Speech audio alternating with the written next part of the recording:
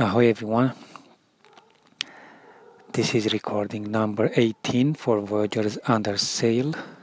Today is Monday, September 10th, 2018. It's 6:30 in the morning. I'm again on the top terrace of our riad in Fez. That has been the second night that we spent here. And yesterday morning, from this exact place, I was talking about our first day in Rabat, the capital of Morocco, a day that we arrived in the marina. So basically yesterday I was describing the events that happened on Thursday, September the 6th. Now I'm going to try to catch up. So I'm going to start my journal from the events that happened on September the 7th on Friday. So we had Friday, Saturday, Sunday, and today it's Monday morning. And I'm going to do my best to catch up and to be up to date after this recording. So,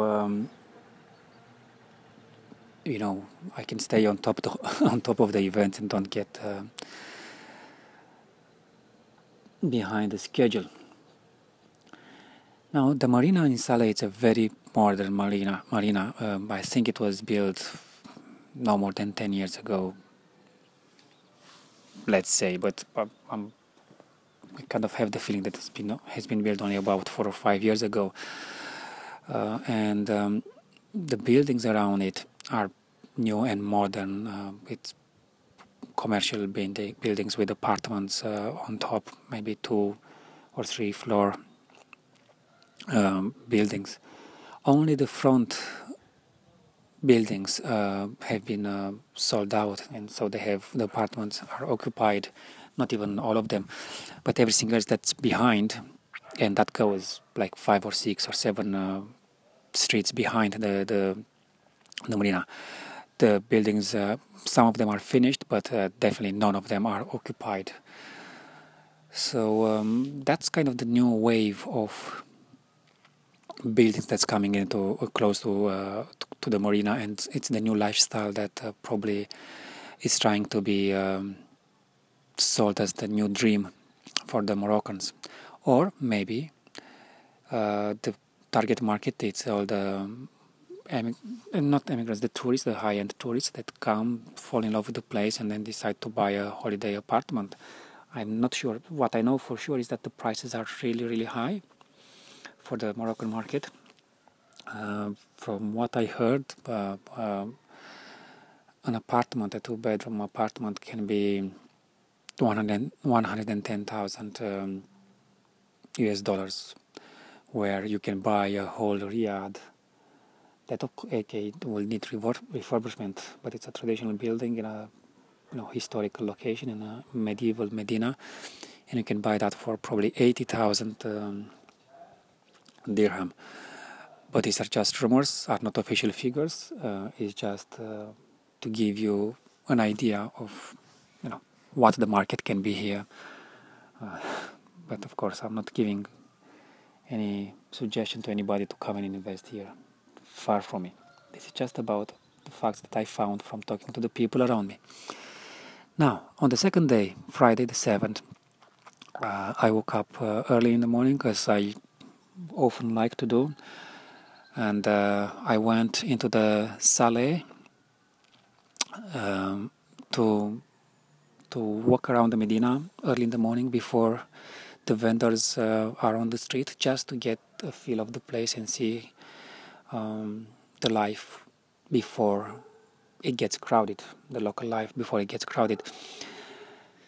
So the marina in Saleh, so then let's not forget, you have Saleh and Rabat, 2 cities that kind of match together. Rabat is still the official capital, but the only thing that divides the 2 cities is the river and a few bridges over the river. But they're practically two towns that match together, but they still keep different names. So of course the Saleh has its own Medina, Rabat has its own Medina, medieval Medina, so and they will be different. I woke up in the morning, I went to the Saleh Medina, beautiful walls, ancient walls. You will go inside the Medina. Every Medina will have a few different gates, 5, 7, 8, 12, depending on the size of the Medina. So you can access, you can go behind the walls through a few different gates. Some of them are just small gates, some of them are big um, gates that lead into the major streets of the Medina.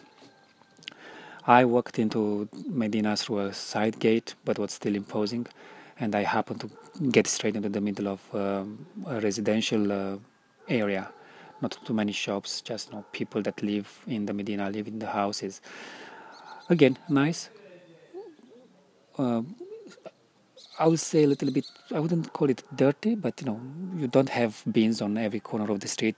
People here are used to just leave the trash in the street, piled up in a corner, and then trucks come in the morning and collect it.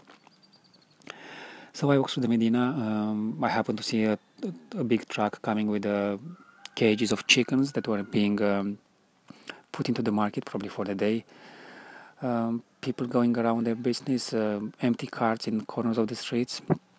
And then I came along a street with a few bakeries. So you'll have two traditional French bakeries, and then you'll have one traditional Arabic, Moroccan bakery. So I stopped at the Moroccan one, and I saw the locals coming and having their breakfast there. And again, you have to, whatever your notion of a bakery is, you have to take that. If you live in the Western world, Europe, Americas, Australia, you have to take that notion of the bakery and divide it by, I'd say, 6 or even 10, and that's the kind of space that the business happens in. So you'll have this 50 something, maybe 60 years old Moroccan woman with a big, it's not an oven, it's like a metal plate that has the fire under, and she was baking this traditional bread in the street, basically in front of the bakery. And her sons will be in the bakery selling these few different kind of breads that she was making. And they will sell the bread to the customers, and you have the option usually of putting some cheese in that bread with honey, or a kind of peanut buttery kind of filling, or just plain or just butter. And then they'll make coffee, white coffee. They'll make it on the spot. So this is what most people will ask for.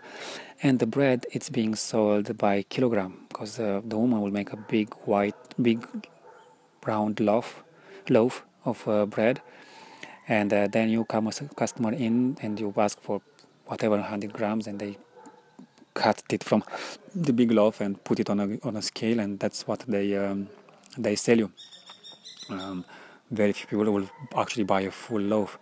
Now, even the bread itself is not what you might imagine. It's not actually a loaf of bread. It's imagine a very big, fat pancake. When I say very big, I mean big. You're talking 60 centimeters diameter, or maybe 70 centimeters diameter, and only half an inch thick.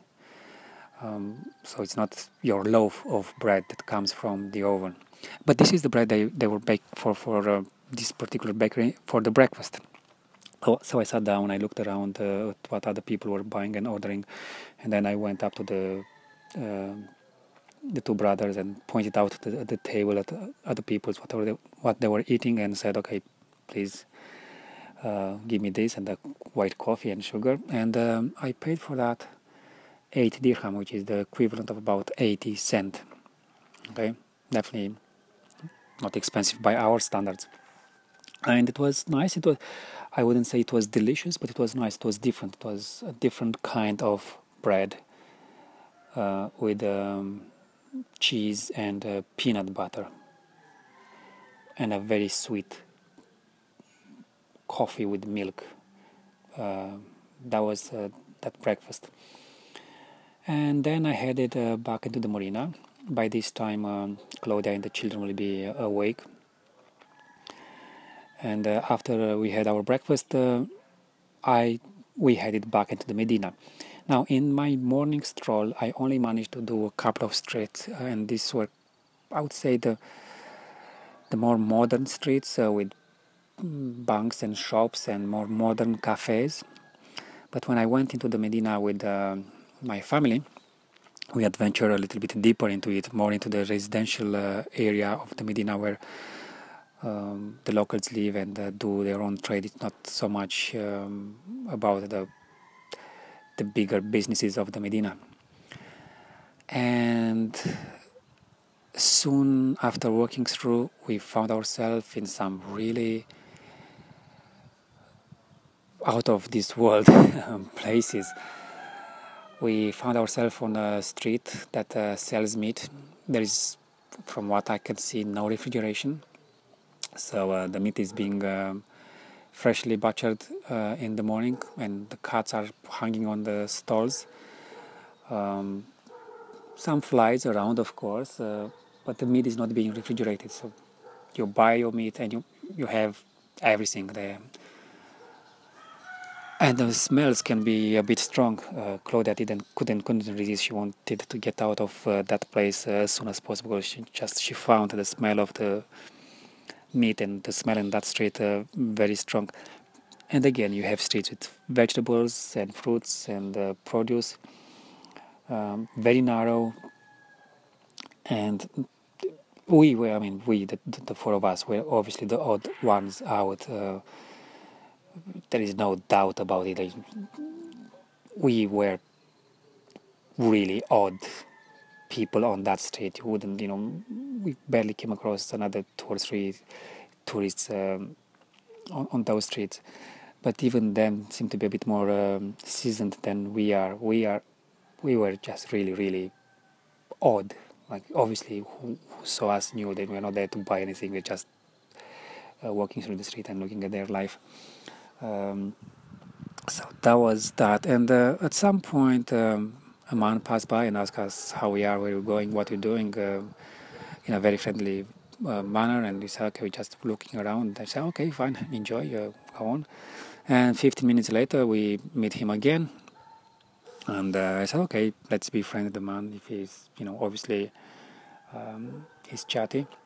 And obviously we are a bit lost.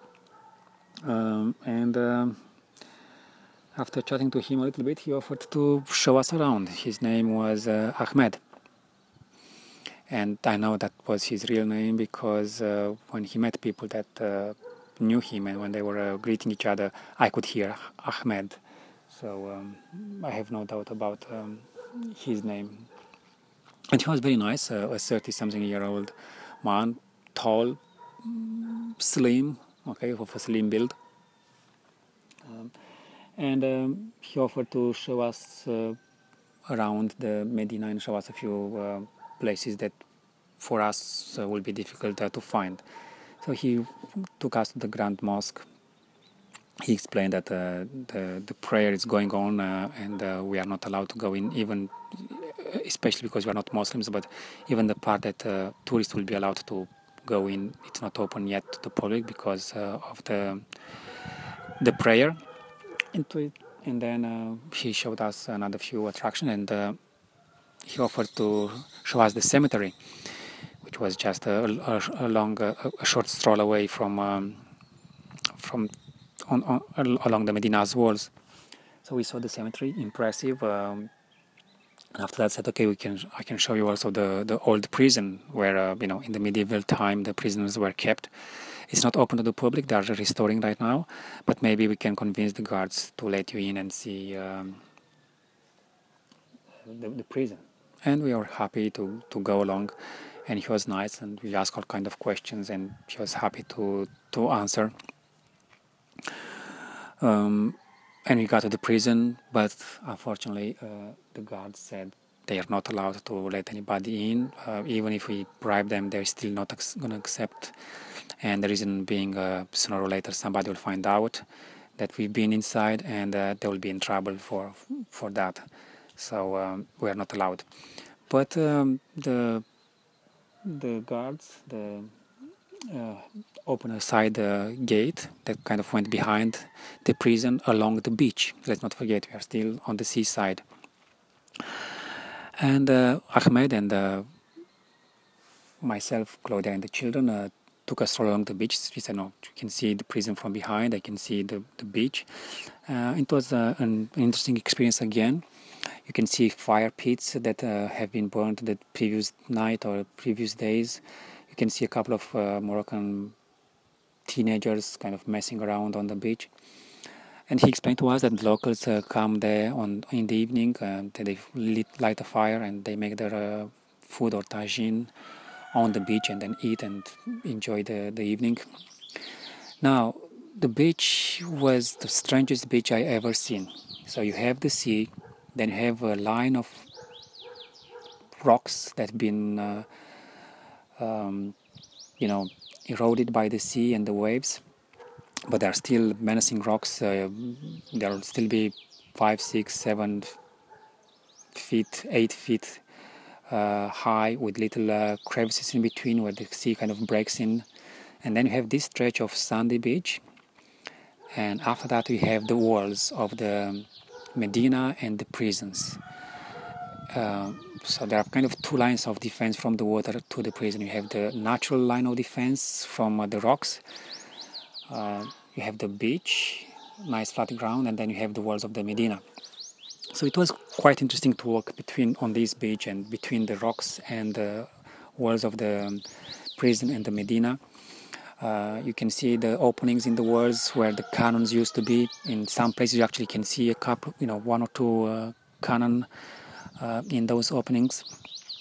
And after 10 or 15 minutes of walking along this beach, Ahmed said, okay, this is the exit from the beach, and we climbed a couple of rocks and we ended up back onto the main road that goes along the beach, along the walls.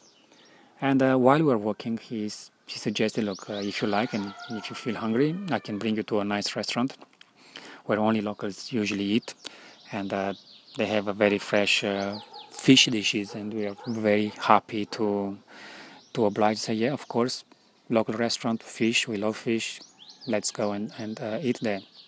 And he was a really nice and friendly person all the time. At some point he suggested, for these services that I'm doing and the fact that I'm spending time with you to show you around, I'll be very happy if you can give me 100 dirham or 150 dirham or something like that, and I can show you more of the town. And I didn't say yes, I didn't say no. I just told him, look, he actually wanted the money to buy a bottle of whiskey, which is very strange for a Muslim, because Muslims don't drink alcohol. But he said, no, I drink alcohol, I don't have a problem, so that's what I would like to get from you, a bottle of whiskey. And said, no, I don't have whiskey, I only drink wine. I said, no, you need many bottles of wine to come up with the value of a bottle of whiskey. But I didn't continue the discussion. I just let it where it was. So we approached this restaurant, and again, the restaurant was, you have the big road, then you have the curb, which is a quite wide path, walk path beside the road. So there will be a few tables on the side of the street, and then you'll have this kitchen made on the side of the street. The only two rooms that were part of the restaurant, one was used just to wash your hands, and the other one was used as the inside kitchen, where probably dishes were being washed, and some of the ingredients were kept. But the whole cooking, everything was happening in just beside the street, under a nice big canopy. And the second we approached the restaurant, the owner came with a plate of deep fried calamari, and it was the best calamari I ever had in my life. I didn't eat a lot of calamari in my life, but this was the best. It was crispy on the outside, buttery, and slightly chewy in the inside, but mostly buttery, with a nice subtle flavor. It was heavenly. So when we realized the quality of the food, we said, okay, no problem, I'm going to sit down and eat. That's absolutely fantastic. So we sat down, and Ahmed looked after us. He ordered for us, and he said, would you like to get a big plate of mixed fish for the family? Yeah. And that came along with some lentil and some different tomatoes, salad, and sauces, and a basket of breads, and a bottle of water, and another bottle of fizzy drink like Coca-Cola.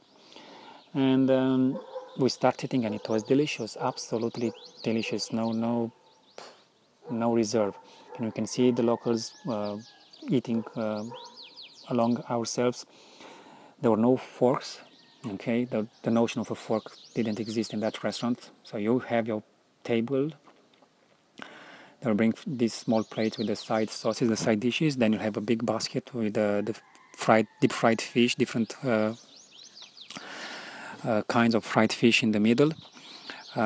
And because we were Westerners, we got another small plate so we can put our fish on that plate and eat from it with our hands.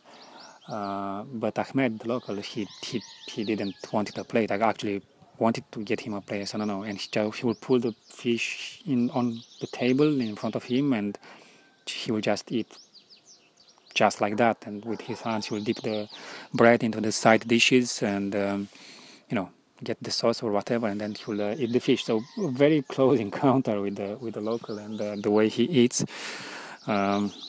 eating at the same table. I'm still salivating now because that was delicious fish, absolutely delicious. And now and again, he will offer to put more fish on our plate. So he'll do the rounds and go around all of and put a piece of fish on my plate and another piece of fish on my wife's plate and the children's. And he realized that David liked very much the calamari, and he shouted to the woman who was in the kitchen and said, more calamari, and another plate of calamari came to my son. Very, very, very nice experience. At that point, we were in heaven. I have to say, we were in heaven. At the same time, don't forget, this is a place on the side of the street. No forks, no waiters. It's just a man, the husband, and the wife in the kitchen, and their 2 daughters or 3 daughters.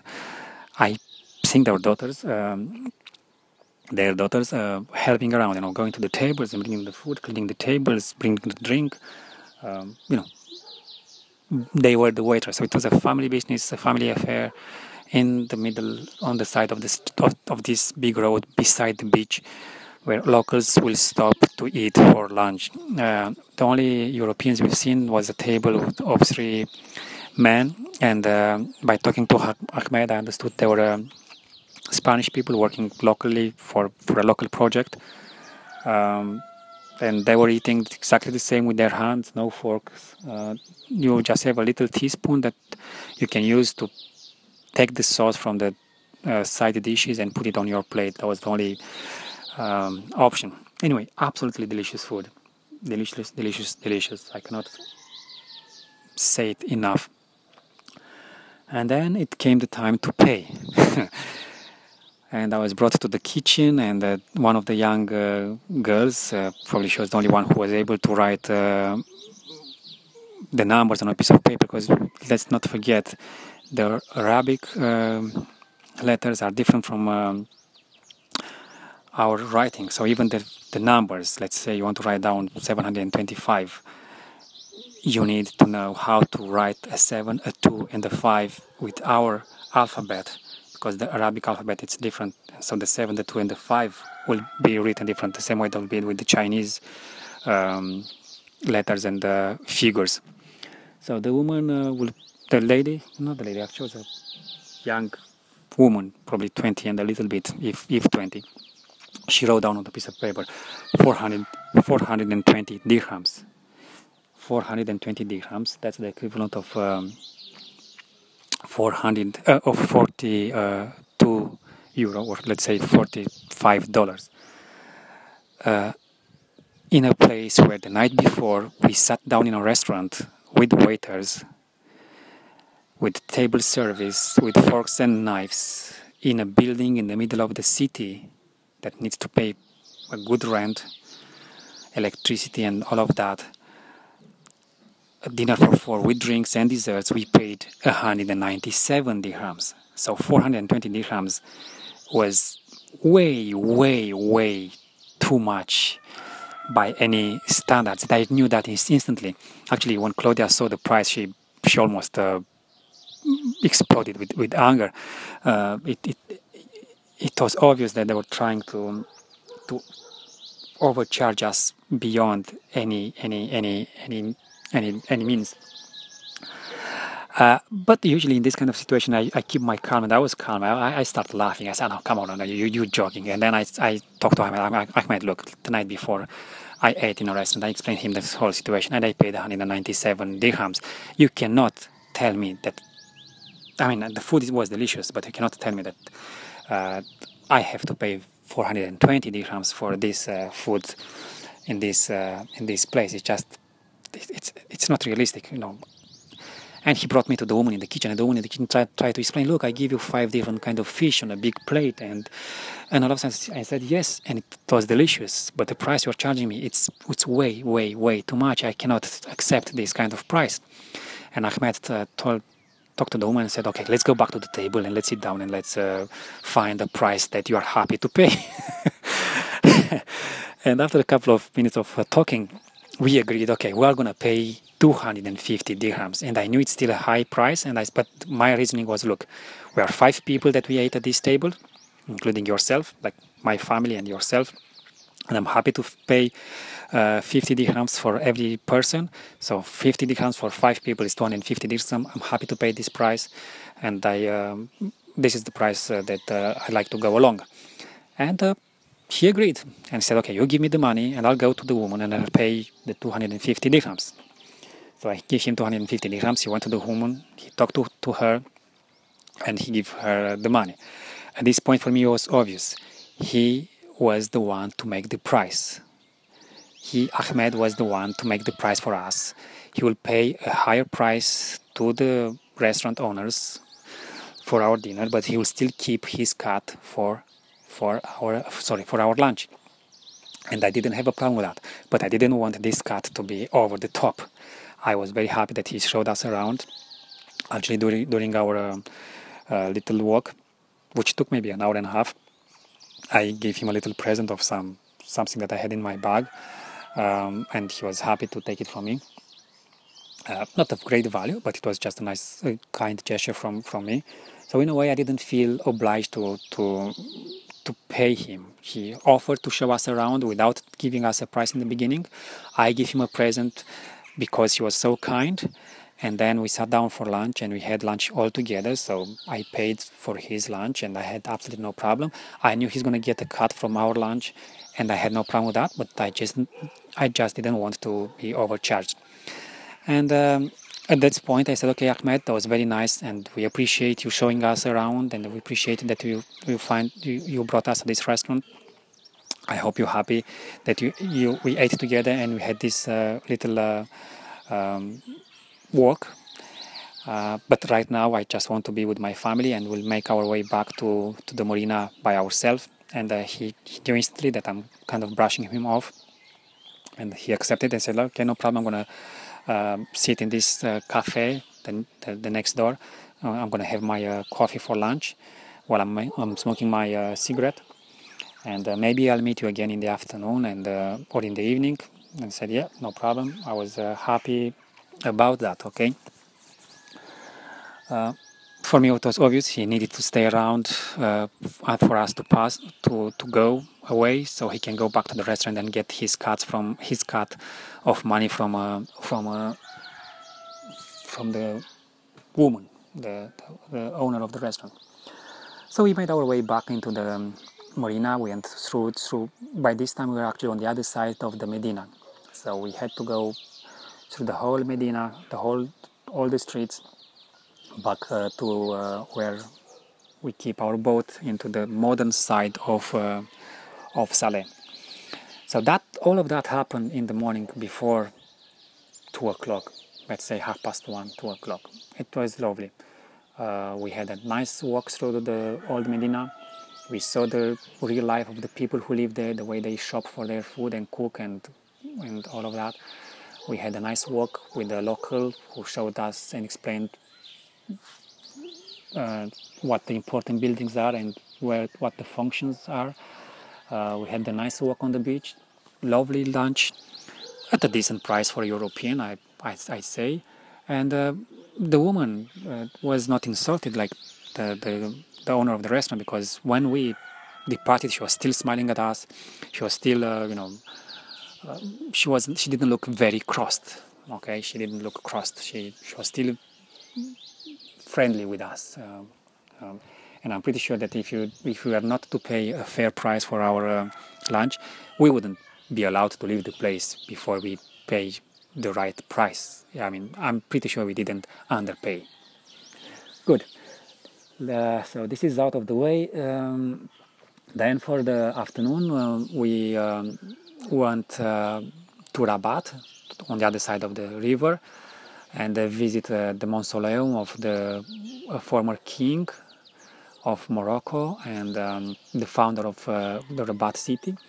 We have to remember that Saleh and Rabat used to be a base for the pirates only a few hundred years ago, and very stronghold pirates. They were so strong that almost made their own little state, and they were forced to be recognized a recognized force by the local royalties. So the city is full of history itself. Then in the afternoon we went back into the Medina to get Theodora's braces that we ordered the day before. We paid the difference, and we got the braces, and they were fitting perfectly.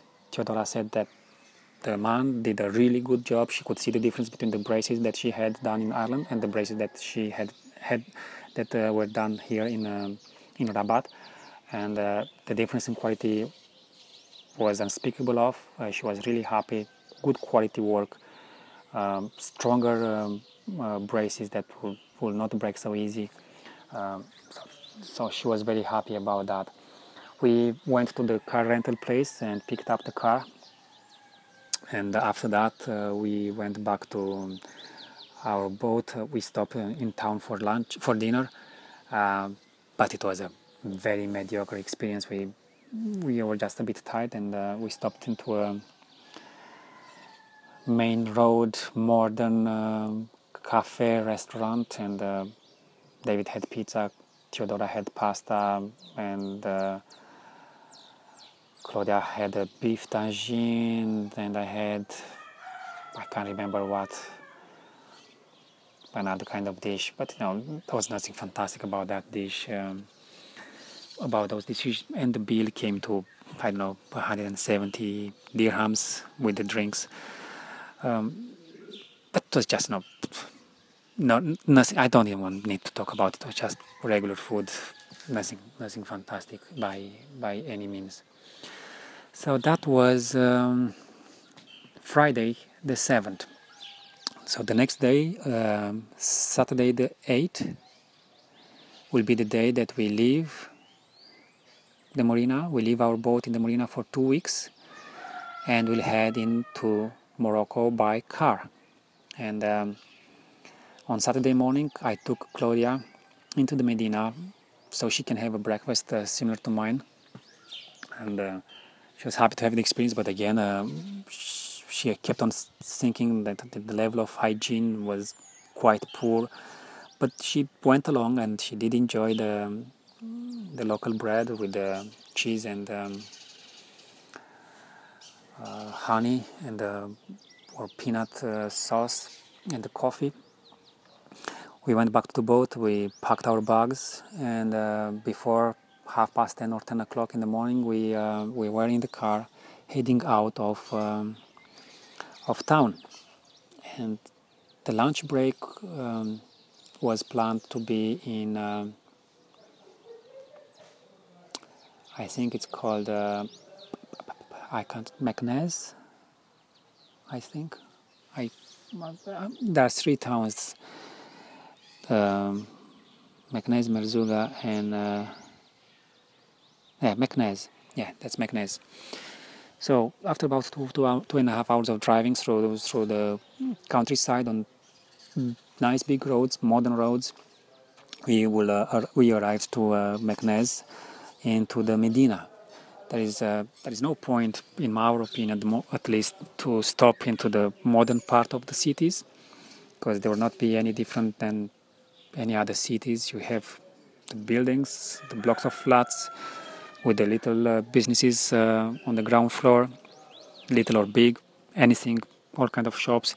You still it's obviously it's different from Europe and even the States, I'd say.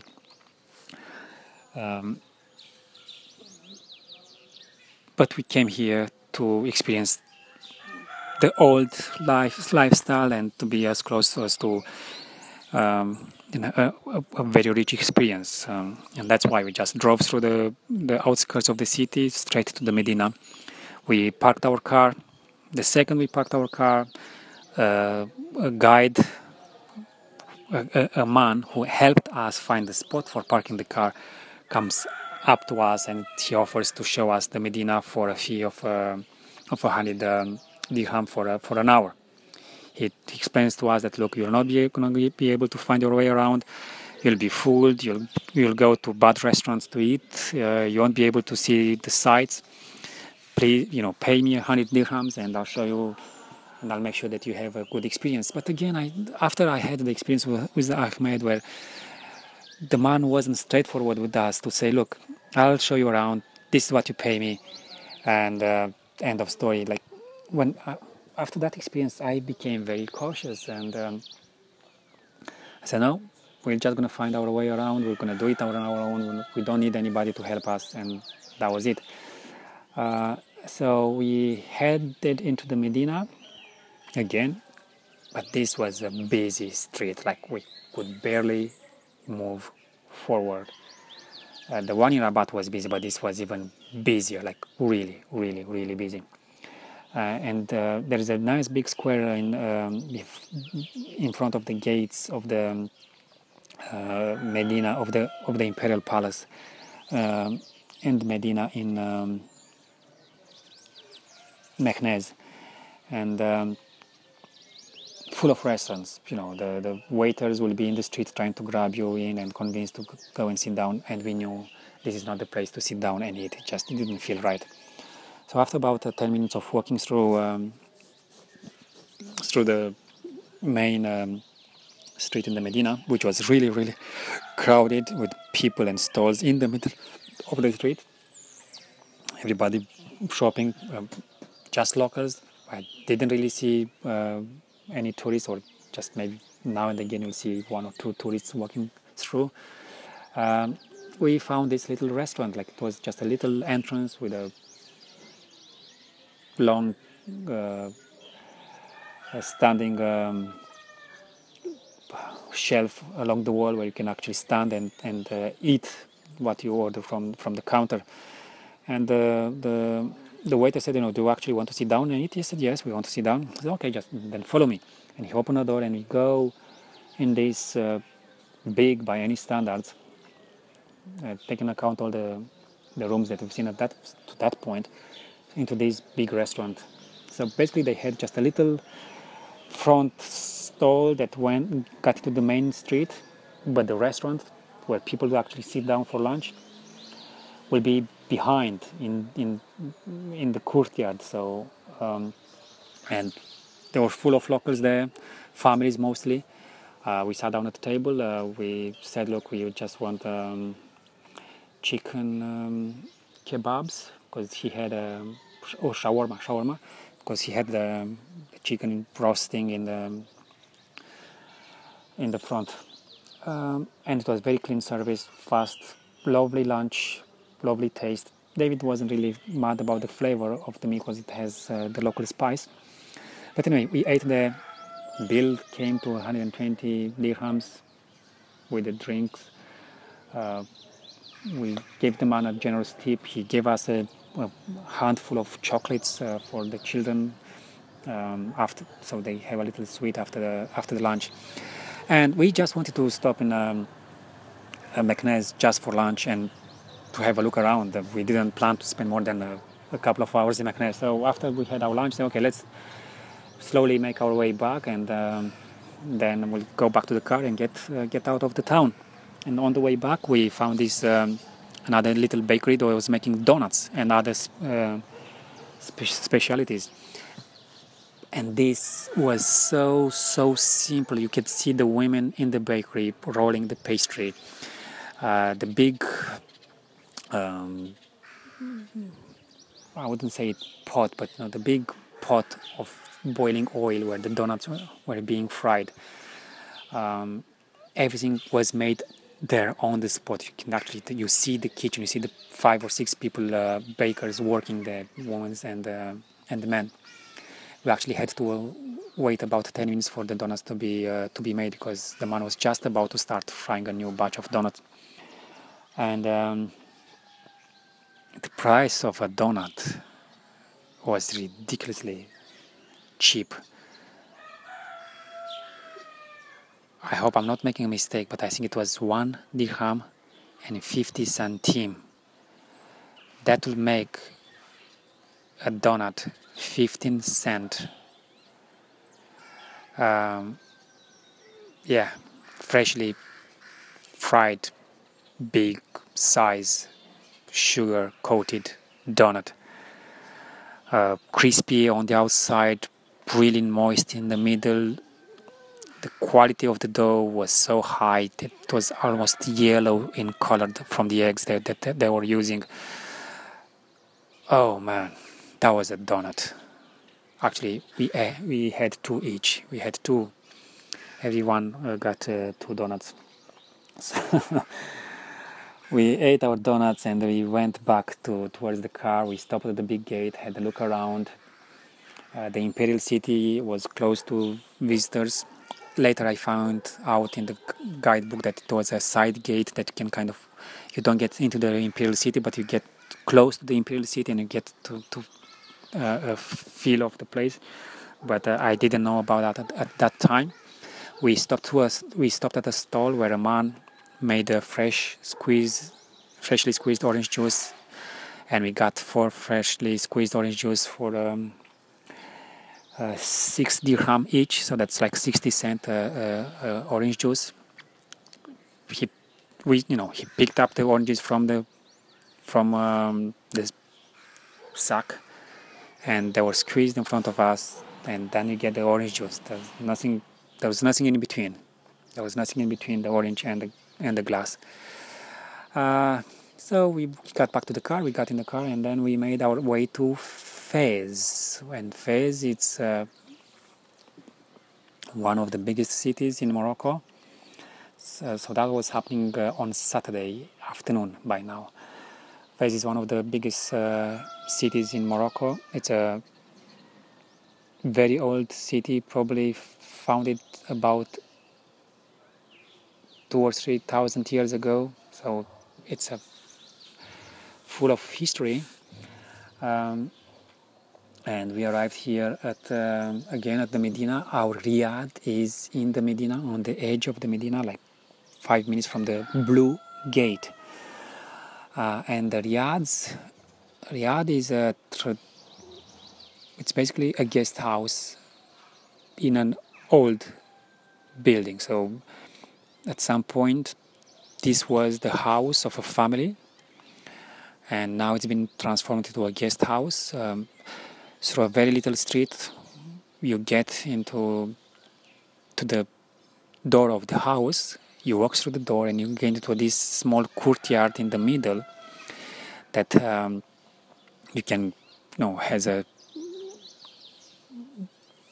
There is no ceiling on the courtyard, but you don't see the sky either, because there is a canopy that kind of lets the air flow. But if it's rain or dust, doesn't get into the courtyard, because all the rooms are around this little courtyard. There is no windows that get into the street or into anything else. You might have a little window going into the side street, but all the windows, every activity, everything, it's pointing towards this central courtyard. It's not a garden; it's a courtyard because there is no many plants. If there is any plants, they are in a pot. Okay. So on our arrival, we are greeted by Ottoman and Yusuf. They are the two men who look after this riad. Apparently, this riad has been bought by an Italian woman who lives in Venice, and she set it up as a guest house. And these two young men and a chambermaid look after the riad. They look after the bookings, and the chambermaid looks after the cleaning, and the two brothers offer the services to the guests. They are very friendly. They speak good English, of course French, and I think they speak a bit of Spanish and German. Very useful to give us directions and tell us what's going around Fez. Let me check the time. We've been recording for 45 minutes and I'm still not up to date. I think I'm gonna stop now, and I'll do another recording tomorrow. By then I should be hopefully up to date. So we just arrived on Saturday afternoon in Fez, in our riad in Medina. But I'm gonna stop here because this is a completely different story. Everything gets even more intense. I mean, our first day in Rabat was intense. The second day in Saleh, Medina was intense, and in Meknes. But this is even more. I can't wait to share all the details, but I need a lot of time to actually be able to describe everything in my poor English with my foreign accent. So talk to you soon.